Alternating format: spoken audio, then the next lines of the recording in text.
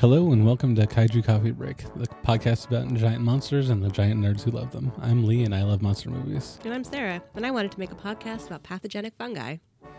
Awesome. How are you this morning? I'm doing pretty good. Lee, I think we should address the elephant in the room straight up. There's an elephant in the room? There is. And that elephant is pumpkin spice. Is it? 'Tis the season. The season has arrived upon us, and I think we would be remiss as coffee podcast hosts if we didn't discuss it a little bit.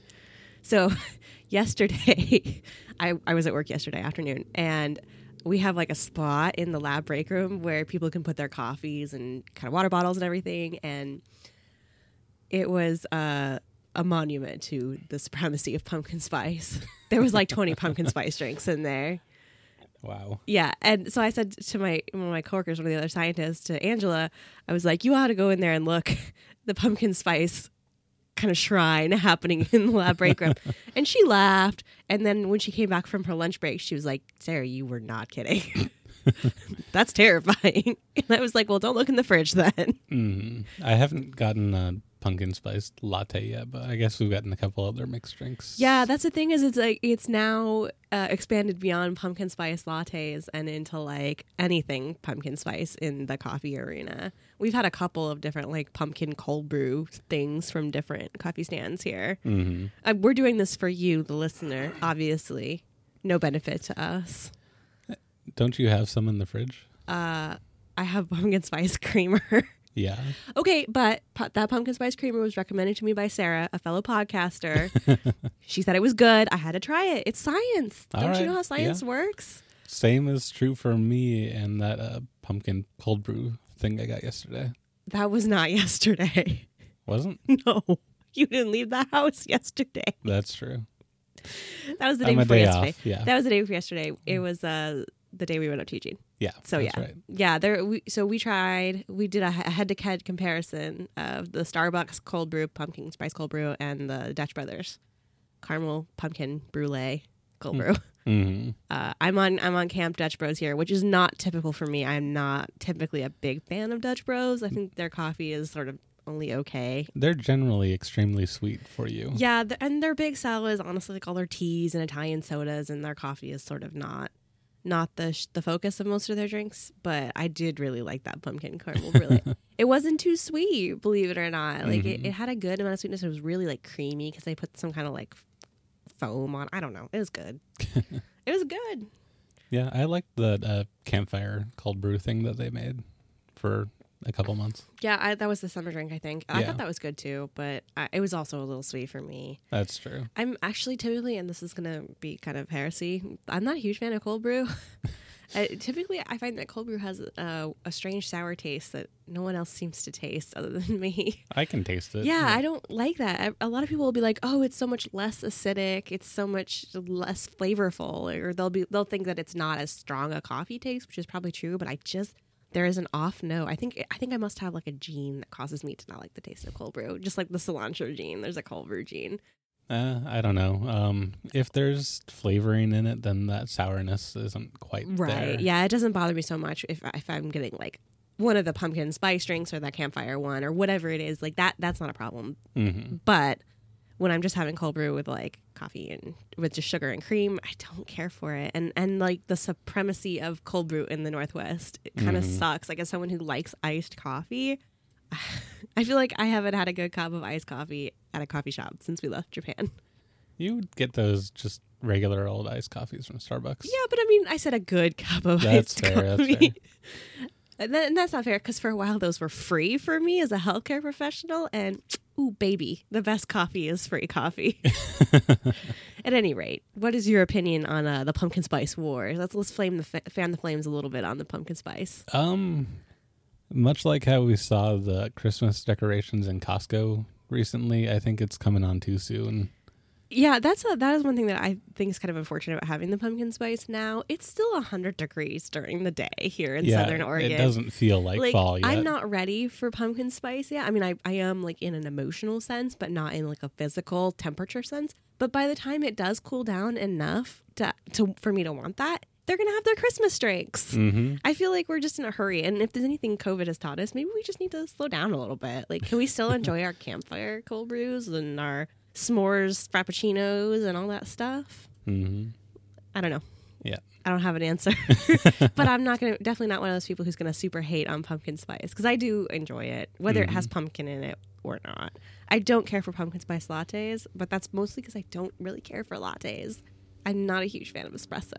I'll get one of those a year. One a just year. to like see if I like this yet. It's no. okay. I feel like the last time I had a pumpkin spice latte, and it wasn't from Starbucks,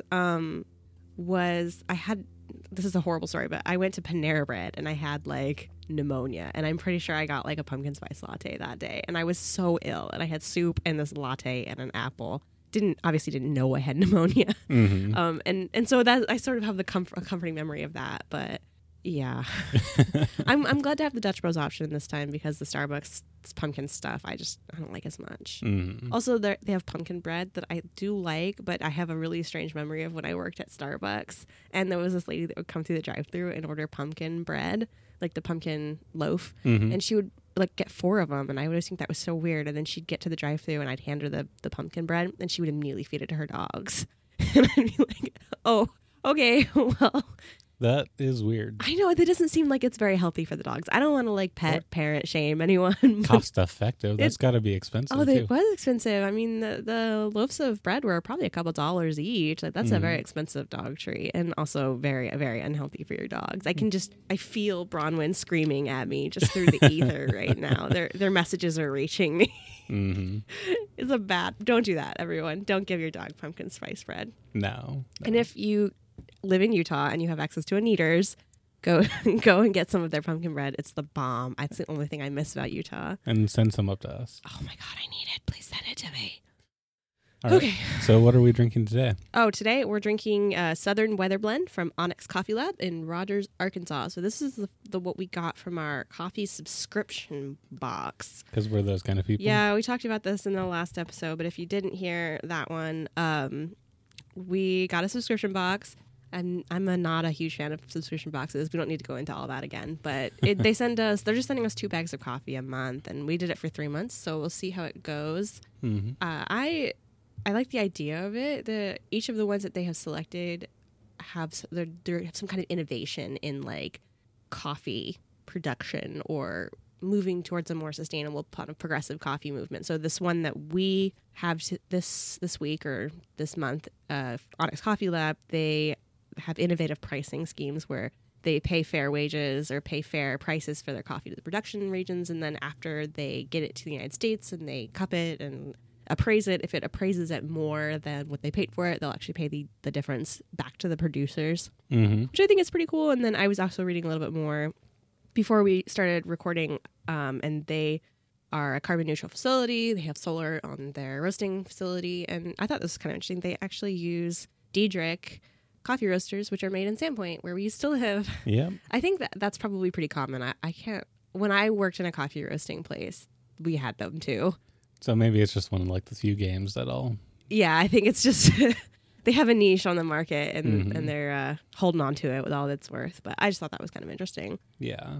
What do you think of it? I think it tastes good. I'm looking at the packaging right now, and I think it's funny that the roast level is from traditional to modern. Yeah, I tried to look that up. I have no idea what that means. I think traditional is probably a darker roast, and as we go on in this like third wave coffee movement, there's lighter and lighter roast happening. So this is right in the middle. It's a medium roast. Yeah, I had to look at the beans, and I saw it was a medium roast. But it doesn't actually say medium roast anywhere on the package. And even on their website, I went and looked. They have 2 blends, Southern Weather, and then they also have Monarch. The Southern Weather one is the lighter one. So I opened that one first, but we also have a bag of Monarch, which is their darker roast. This one in particular, I'm going to set it down, has notes of chocolate, milk chocolate, plum, candied walnut. I'm allergic to walnut. Juicy and citrus finish. Juicy coffee. But I think it's good. I like it. It's a little bit of a light roast for me. But I put a bunch of pumpkin spice coffee creamer in it, so who even cares? It's fine. It just tastes like coffee. Yeah, and a little bit of that stuff goes a long way, I've discovered recently. Yeah, I probably put more than I should have in. Yeah, it's fine. Speaking of things that are light, Son of Kong.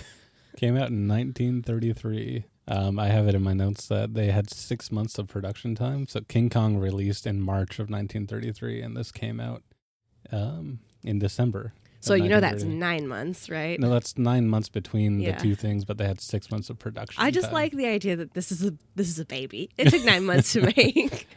It had to incubate for 9 months, and then it was birthed into the world. This movie was so short. Yes, that is it honestly was. like the most standout fact about this movie to me. It was only an hour long. Mm-hmm.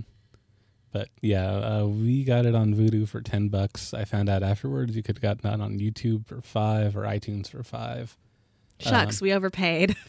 Yes, we did. Aw. We could also rent it from YouTube and Amazon for $1.99 or Vudu iTunes for $2.99.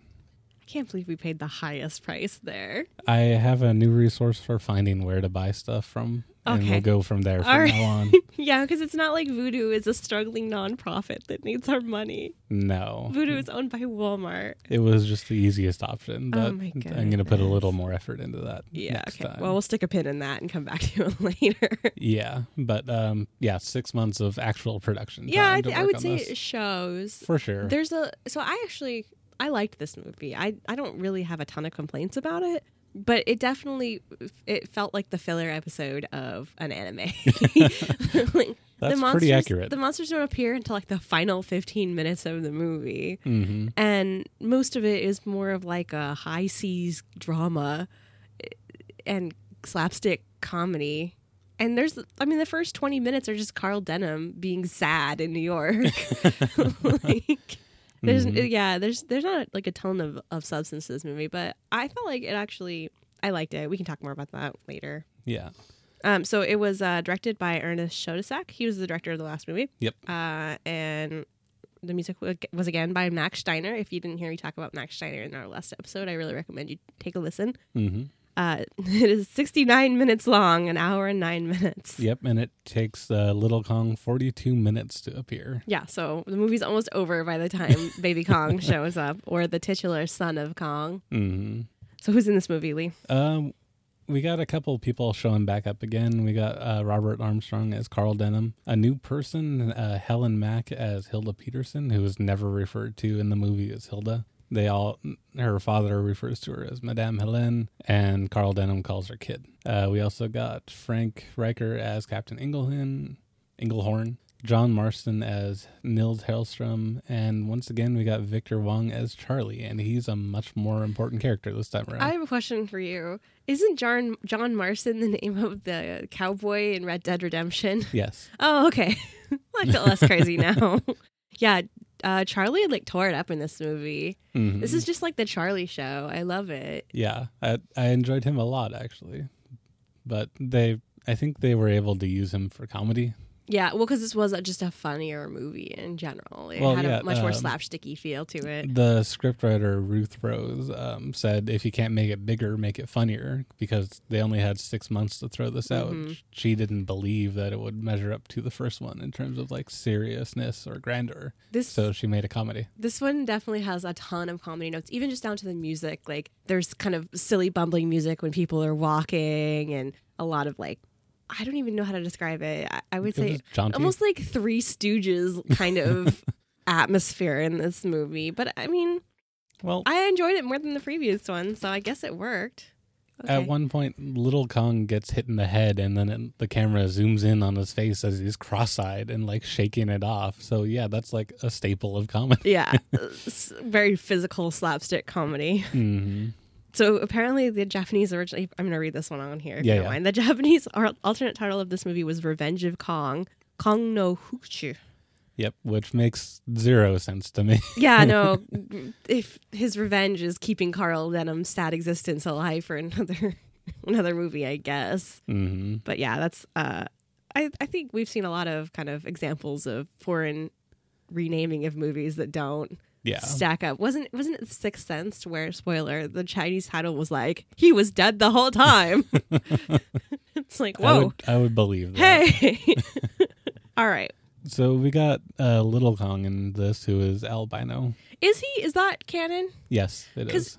I mean, when I read that in your notes last night, I was like, no, he didn't have red eyes. And then I had to think about it for a minute. Well, okay, it's in black and white. But still, he wasn't all white. He was like a grayish white. It kind of depended on the scene, but he was supposed to be albino. Okay, all right. Yeah. We also have Styracosaurus, which attacks the Captain, Charlie, and Hellstrom when they're on one of their little expeditions. I thought that was a Triceratops for a while, but he doesn't have the 3 horns. He doesn't? No. Boy, I'm misremembering that. It's Mandela effect. It's happening. Yeah. We also have a giant bear, Nothosaurus, a sea serpent who kills the Hellstrom guy. Yeah, it's so satisfying. And actually, I don't know that we have to have humans on this list this time around. Yeah. I mean, Carl Denham is a jerk. Well, yeah, but he spends the whole movie trying to atone for his jerkiness. Mm-hmm. Yeah, humans were just kind of present in this one.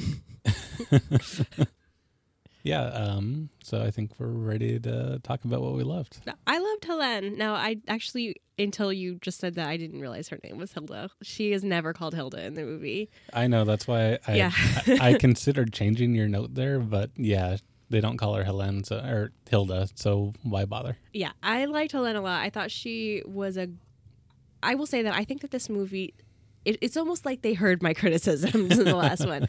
So Helene is a bad bee. Like, she charges into danger every time. She's not afraid of anything. She's totally fearless. She's not a scream queen at all. No. In fact, she's kind of almost the one that keeps driving Denham forward. And I think it's kind of an interesting counterpoint because he is feeling guilty the whole time about the danger that he put Anne in and trying not to do that to Helene. But she's like, it's fine. I don't care. I will charge towards danger every time. She stands like toe to toe with the man who killed her father and threatens him and eventually stares him down. Yeah. She is not afraid of anything. And I think that's radical. I really like Helene. Just overall. And I thought the scene where she was singing was kind of sweet. Like, she didn't have a great singing voice. She had a lot of character. That scene reminded me a lot of like Popeye. So that singing voice just kind of seemed normal. Yeah, I didn't question it. It seemed like that was just maybe the way she sang. Yeah. But no, I liked her a lot too. She convinces Denham to help Kong out of the quicksand, among other things. She rips her like underskirt thing to bandage up Kong's finger after he gets hurt helping them. Yeah, she's definitely no damsel in distress. Mm-hmm. And I really like that. What else do you like about this movie?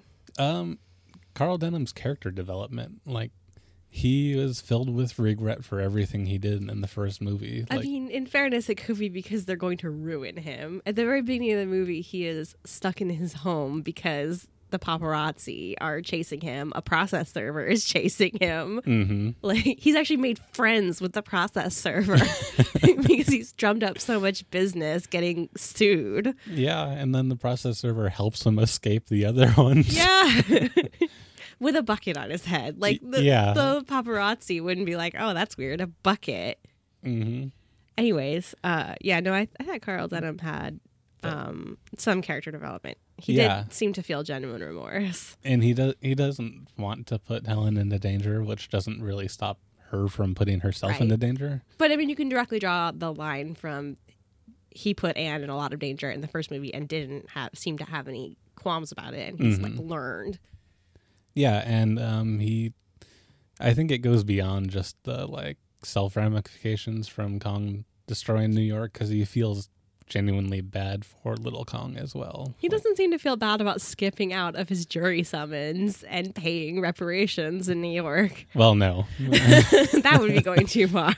Yeah, but as far as, like, the life for life kind of thing goes, he does feel regret for that. And at one point he even says, like, you and I would both be better off if I never came here. Aw. Yeah. To Little Kong? Yes, to Little Kong. Because Little Kong would still have his dad. Yep. Aww. And, I had more to say, but I think that actually comes later. So, Quicksand. I want to talk about Quicksand. I really missed having a good old-fashioned deep dive into some science in the last one. So we're going to talk about quicksand. So when they find Little Kong the first time, he is trapped in quicksand. the reason I am talking about this right now, when we're talking about what we loved about this movie, is actually that was a pretty accurate representation of getting trapped in quicksand. You'll notice that Little Kong in that movie was not being sucked under. He was just stuck. Yeah, he was about, waist deep? And that is about how far a human would sink into quicksand before they stopped sinking. Quicksand is portrayed in action movies as a trope. Typically, people get sucked under almost like there's a vacuum. But quicksand is a liquid, and humans don't sink in liquid farther than their density allows. So human bodies are less dense than water, than quicksand in this case. So they won't sink completely. Yeah. They'll only sink typically up to their mid-chest. People who die from quicksand in real life, which is really uncommon, by the way, but the way that you would die from quicksand would be getting stuck and then dying of something else.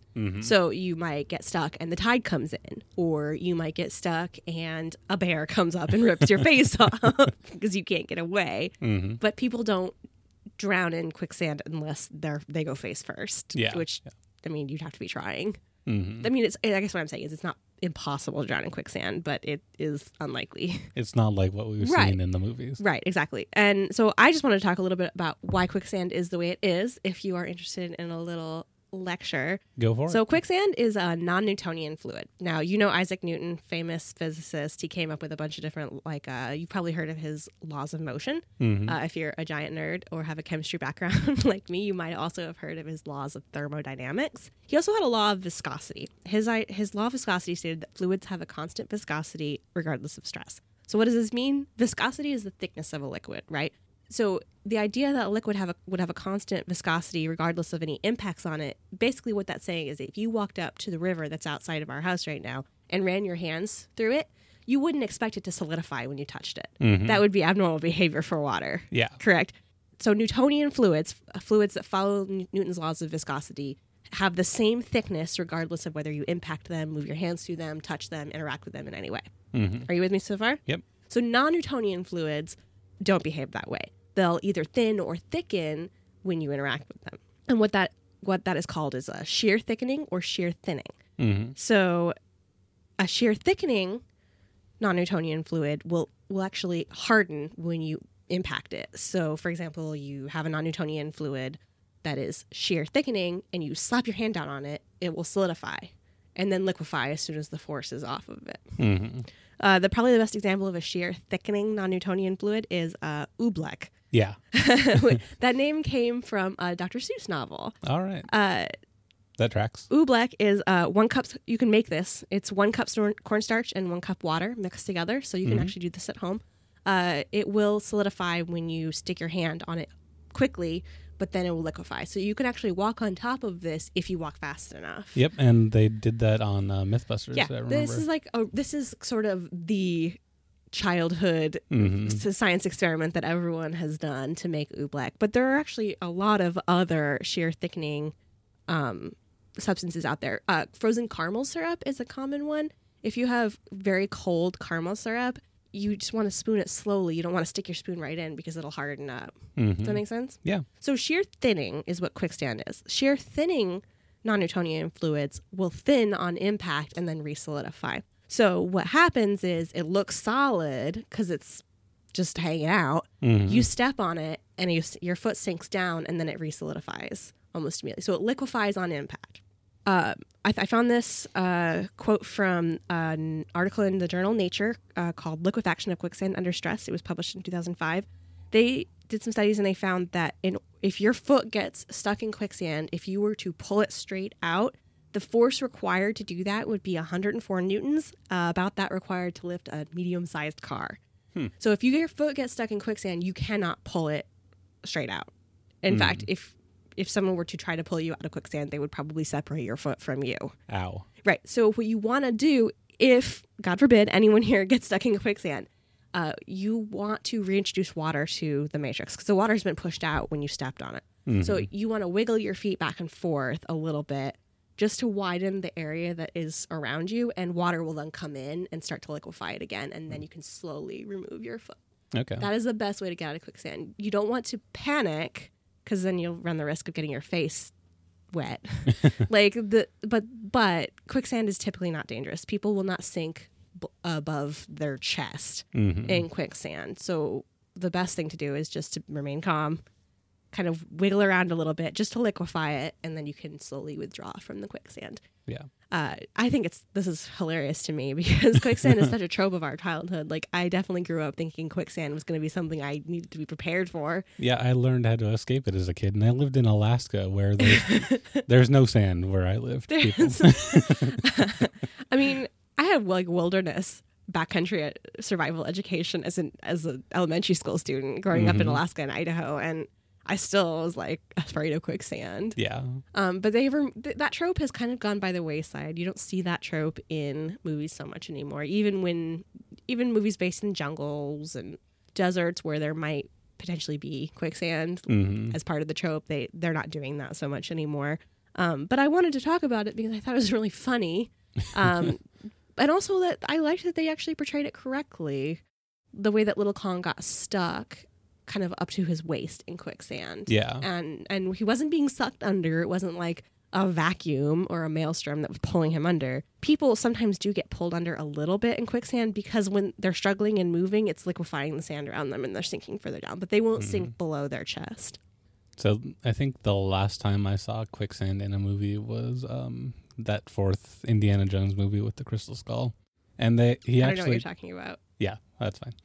He actually talks about how it's not as dangerous as people are led to believe. It's only a worry if there's like an air pocket under it. And that's when like an air bubble comes up and then they all start sinking. So that might be a different kind of situation. But I also read in doing research about quicksand that a couple people will die every year in grain silos. It's not exactly quicksand because it's not a fluid. It's just grain, but it kind of has that same property where it'll let you sink through it, but then it's hard to get back up. The grains compress. Yeah. And so people will sink below their feet or below their chest in that because it's not denser than human flesh. Like grain is less dense than human flesh, so people can actually continue to sink if they struggle. That's kind of scary. In grain. Yeah, it's pretty terrifying. It kind of reminds me of a movie that I really like that I keep trying to get you to watch, but we keep forgetting, called Strange Brew, where some people drown in beer. Well, they almost drown. They save them at the last minute, but I love that movie. Everyone should watch it. All right, that's what I have to say about quicksand. Don't at me. Or at you. It's Don't fine. at me. All right, so what didn't you love about this movie? You beat me to it on this, so I'll let you go first. The ending. They're like, cool, we got the treasure. Time to leave the island. And the island's like, haha, not if I don't destroy myself first. And then they said it's an earthquake, but there was like also a hurricane. Yeah, the internet describes it as an earthquake hurricane. Oh boy. It's 2020. I don't think we need to like will that into existence. Thank you. Yeah, but they the entire island gets sucked under the water and everybody except for the main characters dies. All those natives. Yep, and there were a few deleted scenes, or I shouldn't say deleted, they didn't have time to film them, of the various animals getting killed by the ocean in some fashion or another. Oh, that's horrible. I'm glad they didn't film those. The whole thing was terrible enough. It just felt so pointless. Like there was no reason they couldn't, like, Little Kong couldn't sacrifice himself to save Denim, but then they just leave. Like, he didn't have to destroy the whole island. That's like rule 1 of movie making. Don't destroy your sequel. Well, we know that now, 80 years later. Whatever. Yeah, I didn't care for that. I felt it was unnecessarily gruesome and it was weird. It came out of nowhere. There was no like prior inkling that could happen to the island. Like they could have been having earthquakes the whole time and it would have made so much more sense. But no, it's just like... It was just like, surprise, the island's going to explode. Yep, you found the treasure, now get out. Yeah, the whole island was propped up by that treasure. It was load-bearing treasure. Load-bearing treasure. Something I didn't love about this was that Denim only ever calls Helen kid, which I find weird only because they develop a relationship as the movie goes on. They get together. And honestly, putting the kid part aside, I thought that their relationship was kind of realistic. Like it wasn't like insta-lovey or anything. They had kind of a mutual respect and they came together over the course of the movie. That part I liked. But yeah, his paternalism towards her was not great. And it's an old movie. Yeah, it felt a little weird to me, at least Well, let's role play a little bit. All right, kid. No. What was ridiculous about this movie? I'm just kidding. We have to take a coffee break. Yeah, that'll help me shake that off. Is this just a situation where you're going to cut a bunch of our blurbs out of context? No, because then there would be blisters in awkward places, which would be terrible. Oh, here we go. That is the dirtiest thing I've ever seen. Listen to the Nerd with Adam, Will, and Amanda. Why did I get top billing? I don't deserve top billing. Because out of the two of us, you're the one she likes better. Oh, man. I mean, yeah. I'm 8 months pregnant. Put another one in me. And that's when she figured out that I had taken drugs. How are all of you? We're going to do a promo, but we're just going to talk sex. I gotta see her. Oh, man. I mean, yeah. She cooked dinner for me in lingerie, which hopefully she doesn't listen to this. I don't know if I'm supposed to say that. This podcast phenomenon is sweeping the nation, and we're all up on the bandwagon with the plethora of episodes at nerd.pantspending.com. Willem Dafoe gives me a lady boner. Blue Chew is by the way. Listen to the Nerd. It's not the worst thing that can happen to you. Is that a good no? It takes effort to do a promo. Yeah. And I think we knew that before. Although I feel like we could just put that part in. Yeah. That along with the nerdy thing Adam said and me with the sexy voice. There you go. There's your promo, Will. Congratulations. The Nerd. I'm sorry. All right, welcome back to Kaiju Coffee Break. We really appreciate you sticking with us here. Yep, I got a chance to refill my coffee and stretch my legs a little bit. And I played Animal Crossing Pocket Camp. To each their own. Yeah, sure. That counts as exercise in the quarantine. Really? Yeah. All right. All right, Lee. So I think we're ready to talk about what was ridiculous. Yeah, that segues nicely into ridiculous things.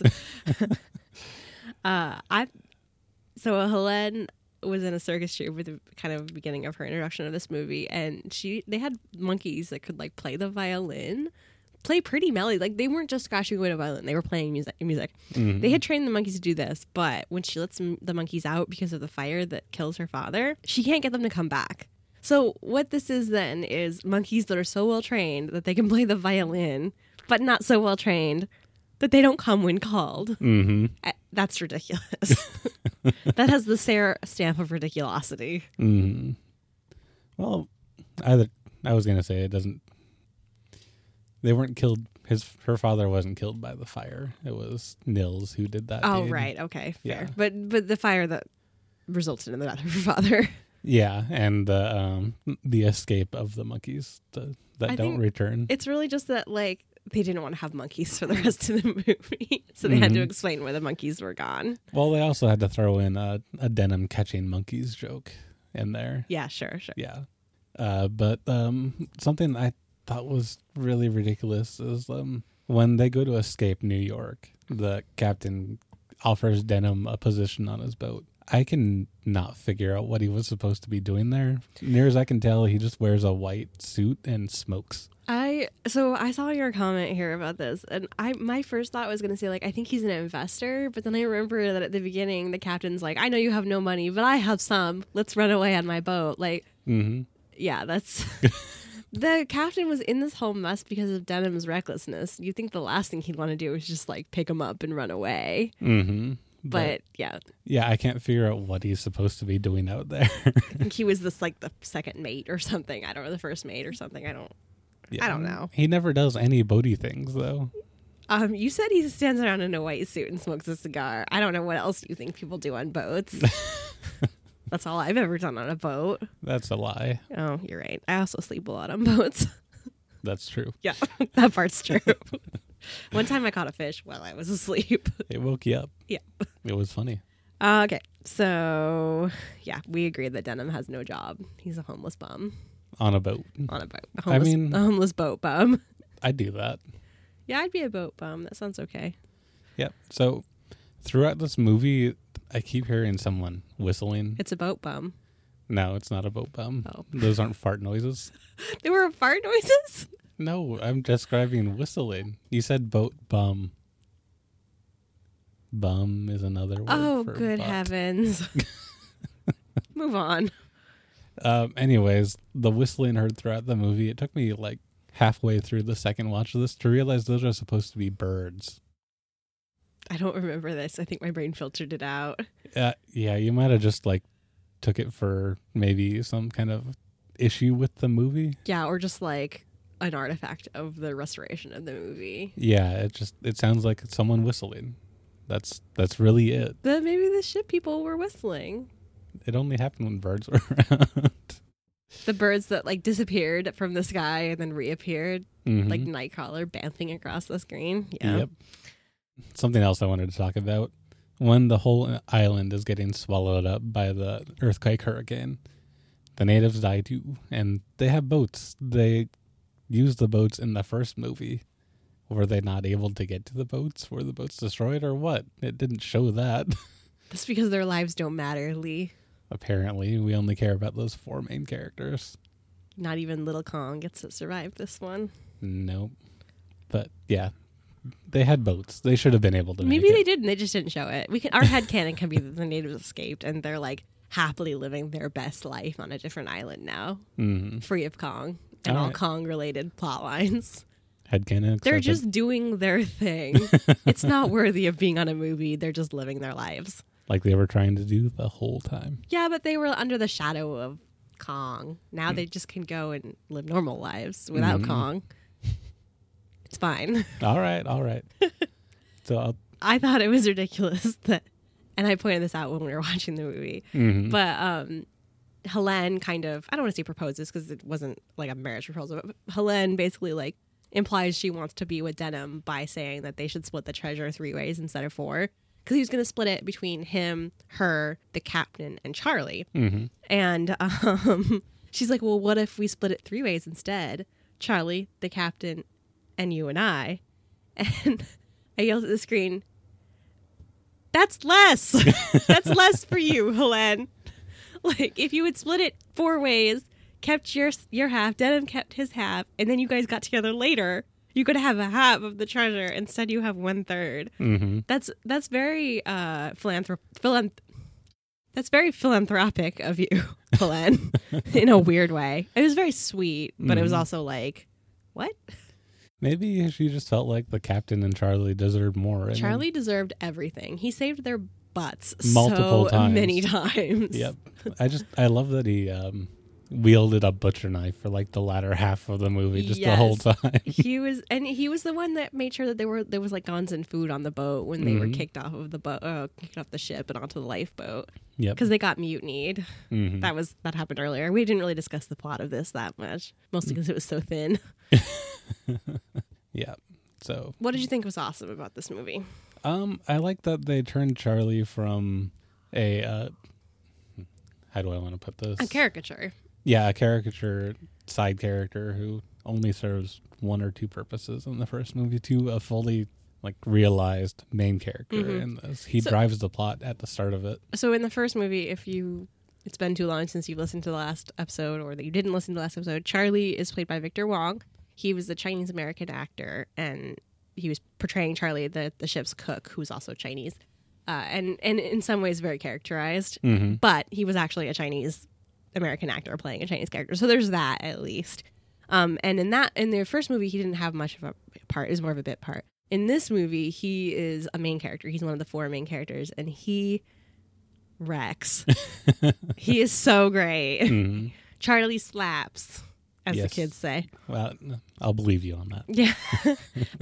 Bronwyn has to teach me all of my kid lingo. So Gotcha. Yeah. But at the beginning of the movie, he gets Denham to go to the boat to drive the whole plot of the movie forward. And he sticks to the captain and Denham through the whole thing. He mutinies himself. When they get down into the lifeboat after they've been kicked off the boat, he's there and they're like, Charlie, they got you too. And he's like, no, I just don't like them. Well, to be fair, like, he's right. Yeah, I mean, he They made do the right kinda choice. suck. They do suck.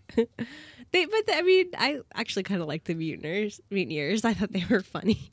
In the way that they did it, yeah. That's actually my next point. Hellstrom, the guy who gives Denham the map in the previous movie. Right, so in the previous movie, Hellstrom had a map to Kong Island and gave it to Denham. And now he's in this movie as the bad guy, basically. Yeah, that I don't. Maybe not bad guy. He killed Helene's father. Yeah. So he got into a bar fight at the beginning with Helene's father, killed Helene's father, and then runs into Denham, and he's trying to get off of the island because the Dutch authorities are going to come for him for killing Helene's father, and probably other stuff too. And so he convinces them that there's a treasure or that there's a treasure on Skull Island, and they need to go back. He's making that up, but there actually is a treasure. So anyways, but then as soon as they get aboard the ship, he foments a mutiny of the ship's crew because for understandable reasons, I think they don't want to get sent right back into danger on Kong Island or Skull Island again. Yeah, they lost a few people in the first movie, and the crew is much less this time, and they're unwilling to die. Right, they don't want to just die for whatever Denham is doing, which I think is very understandable. But as soon as they start the mutiny, the main characters are on the lifeboat, and Hillstrom is like, he tries to take charge. I'm captain now, and they're like, no captains, and they boot him right over the side. And that I just thought that was great. Like, he started the idea of the mutiny, and then when the time comes, they're like, you're out too. Yeah, no we hate bosses you on too. here. No bosses, no landlords. They form a friendship with Little Kong, which I thought was. It's an interesting take on this kaiju stuff where they don't normally do that. In the Godzilla universe, the only kaiju that's seen as universally good is Mothra. But Godzilla helps them when it kind of coalesces with his aims. Yeah, but he also causes major destruction while, quotation marks, helping them. Hey, me too, okay? But yeah, they make a friendship with Little Kong, and I thought that was cool. It was the first time something like that probably would have happened in this kind of genre. Well, and I think it speaks back to the reception of the audience to the original Kong, where they found that Kong was a pretty relatable figure, and audiences often empathized with Kong. Yeah. So then they have this like son character that's a baby and is very empathetic, and the main characters help him, and he helps them back. Yeah. And then he dies at the end for no reason. While the island is sinking, it splits in two and then traps his leg and then forms back into one, and then he can't escape. That's how that happens. Horrible. But he holds up Denham above the water as the water level rises and saves him. And so he gets a hero's death. Just like Kobayashi. Rip Kobayashi. And Little Kong. Or as the fans have dubbed him, Kiko. Kiko? Like Kid Kong, I Kid think. Kong. I thought it was just King Kong. Kiko. That's cute. Maybe. Kiko. I also thought it was great that Robert Armstrong, the person who played Carl Denham, really preferred the role in this over the first movie because he felt like the character was able to develop more and be like a more full person. Fully realized person. Yeah. Well, he honestly, if anything, had a more empathetic role in this movie, and he was much more the main character of this movie, whereas in the last one it was more Anne that was the main character. Yeah, Anne and Driscoll. Anne and Driscoll, yeah. In this movie, it was him and Helene that were the main characters, although Charlie is the main character of our hearts. But yeah, no, I can understand that he would prefer this movie. It definitely he had a lot more screen time in this movie. And a lot more depth. Yeah, a much more relatable character in this movie. Honestly, a lot of times movies don't show kind of the aftermath of a kaiju wrecking your city. So I kind of liked that about this movie. That it's a few months later, he feels legally and ethically responsible for the kind of the destruction that King Kong has wrought on New York. And he's dealing with that throughout the movie. It kind of reminded me of Iron Man 3 a little bit, where, Tony Stark is having post-traumatic stress about the attack on New York. It kind of has that like low-key, it was an aftermath movie, not a disaster movie, if you know what I mean. Yeah, that makes sense. So there were a couple quotes I wanted to talk about from this movie. During the mutiny that we talked about, Red is the leader of the crew. Red. And he has one of the best lines in this. Do you want to give it? Well, he said it wrong in the movie, but I'll read it right. It was, "Row, you blasted bourgeoisie. It's a nice day for it." But he says like bourgeois or something. He mispronounces a couple French words. I thought he just said bourgeois. And you're thinking of like, he says bon voyage or something. Yeah, okay. I think he's making fun of them. But yeah, the "row you blasted bourgeois." It's a nice day for it. Like, get out of here. I kind of want to just start saying that. I like that. every time someone has to leave. Bro, you blasted bourgeoisie. But also again during the mutiny, Hellstrom's looking down on the main characters on their little boat. And they were like, hey, can we at least have some guns, please? Yep, and he looks down at them and says sarcastically, "Smart man like you don't need a gun." Then later on, when After he's been booted over the side, too. along with them, yep, they're on the island, and Charlie gave him guns, just to make sure Yeah. this is clear. Like, Charlie Charlie guns. stashed guns on the boat. But when they're on the island, Denham and Helen go off exploring a little bit. And when they're talking about going after them, Hellstrom grabs a gun and Captain says, "A smart man like you don't need a gun." And then Charlie goes, ha! Yep, it was great. It was so satisfying. I love it. Yeah, that was perfect. Yeah. So I think that is it. Was there anything else you wanted to say? I don't think so. Is that really it? Yeah, well, this It was an hour-long movie. Yeah. So we've probably talked longer now than the actual runtime of the movie. We're coming up on 15 minutes, so Yeah. we're getting close there. What would you rate this movie as? I would rate it higher than King Kong. That one I said 2 out of 5. I would put this about 3. Yeah, so I said 2.5 to 3 out of 5 stars. I would agree with you on that. I did enjoy this movie more.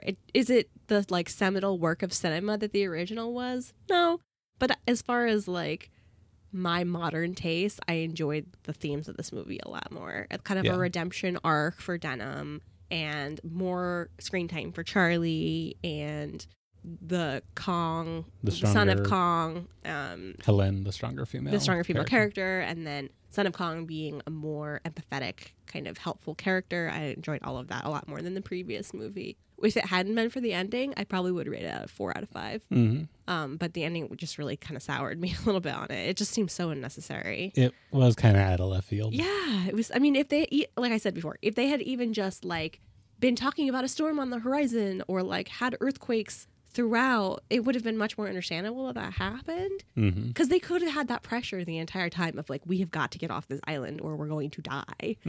But they didn't. It was such a missed opportunity. Anything else you want to say about this before we close it out? Let's see. The ending seems to be the complete opposite of a Deus Ex Machina. Yeah, I suppose. I mean, it is kind of a Deus Ex Machina in its own end. Typically, that just means a lazy plot device to end a movie. Well, I always took it as here's a secret thing to just solve the problem that we've put forth. Here's a secret thing to end the movie for no reason. In one of the Transformers movies, there's a secret super weapon that they use to shoot a giant Transformer. And it wasn't hinted at all earlier in the movie. Yeah, it's just... I don't know. I would say that this still counts as the Deus Ex Machina ending. Well, I guess I'd say it's the opposite because it causes the movie to end for no reason rather than to save everything for no reason. Rather than to wrap up all the plot points neatly in a tiny bit. Okay, yeah, I can see We're just burying all the plot. Why don't you tweet at us and tell us what you think about the ending of this movie? Actually, don't. Well, you're in charge of Twitter. Oh, I am? Yeah. Oh, no. People could have been tweeting us this whole time. I haven't logged into Twitter in months. No. That's not my fault. Oh, no. All right. I don't want to go on Twitter. It scares me. Well, just stick to the Kaiju Twitter. I think I forgot the password. All right, tweet at us and I'll respond, I promise. Kaiju Coffee Break is brought to you by Pants Pending Studios and our patrons on Patreon. Become a patron at patreon.com/pantspending. Listen to new episodes at kcb.pantspending.com or wherever you download podcasts. And if you like what you hear, consider leaving us a rating. It really helps us out. Got something to say about the ending of King Kong? Send us an email, kaijucoffeebreak@gmail.com, tweet at us at breakkaiju, or don't, or hit us up on Facebook at Kaiju Coffee Break. Thank you as always to Andrew and Amanda of Pants Pending for the support and to Sen for always bringing out the weirdo in all of us. Thanks. Have a good one. Yep, bye.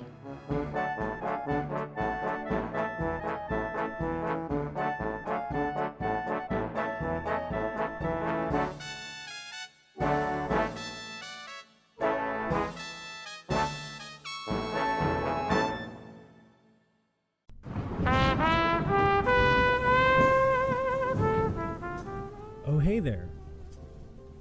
I didn't notice you sitting there. Thanks for joining me. My name is Dees. I'm the host of the Social Hour podcast. You know, I've just been sitting here sipping on some Earl Grey tea by the fireplace in my satin robe, just watching the rain come down and thinking about how the heads at the Pants Pending Network wanted me to do a family-friendly promo for the Social Hour to show that it's a program that can be shared by everyone in the family. So here's some clips from the show that the whole gang can sit down and enjoy.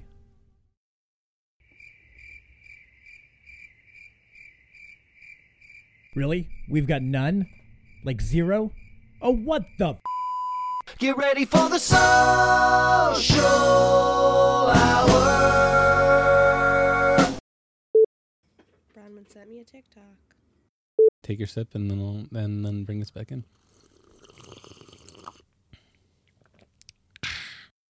Captain grabs it right back from him and just says, "Smart man, don't."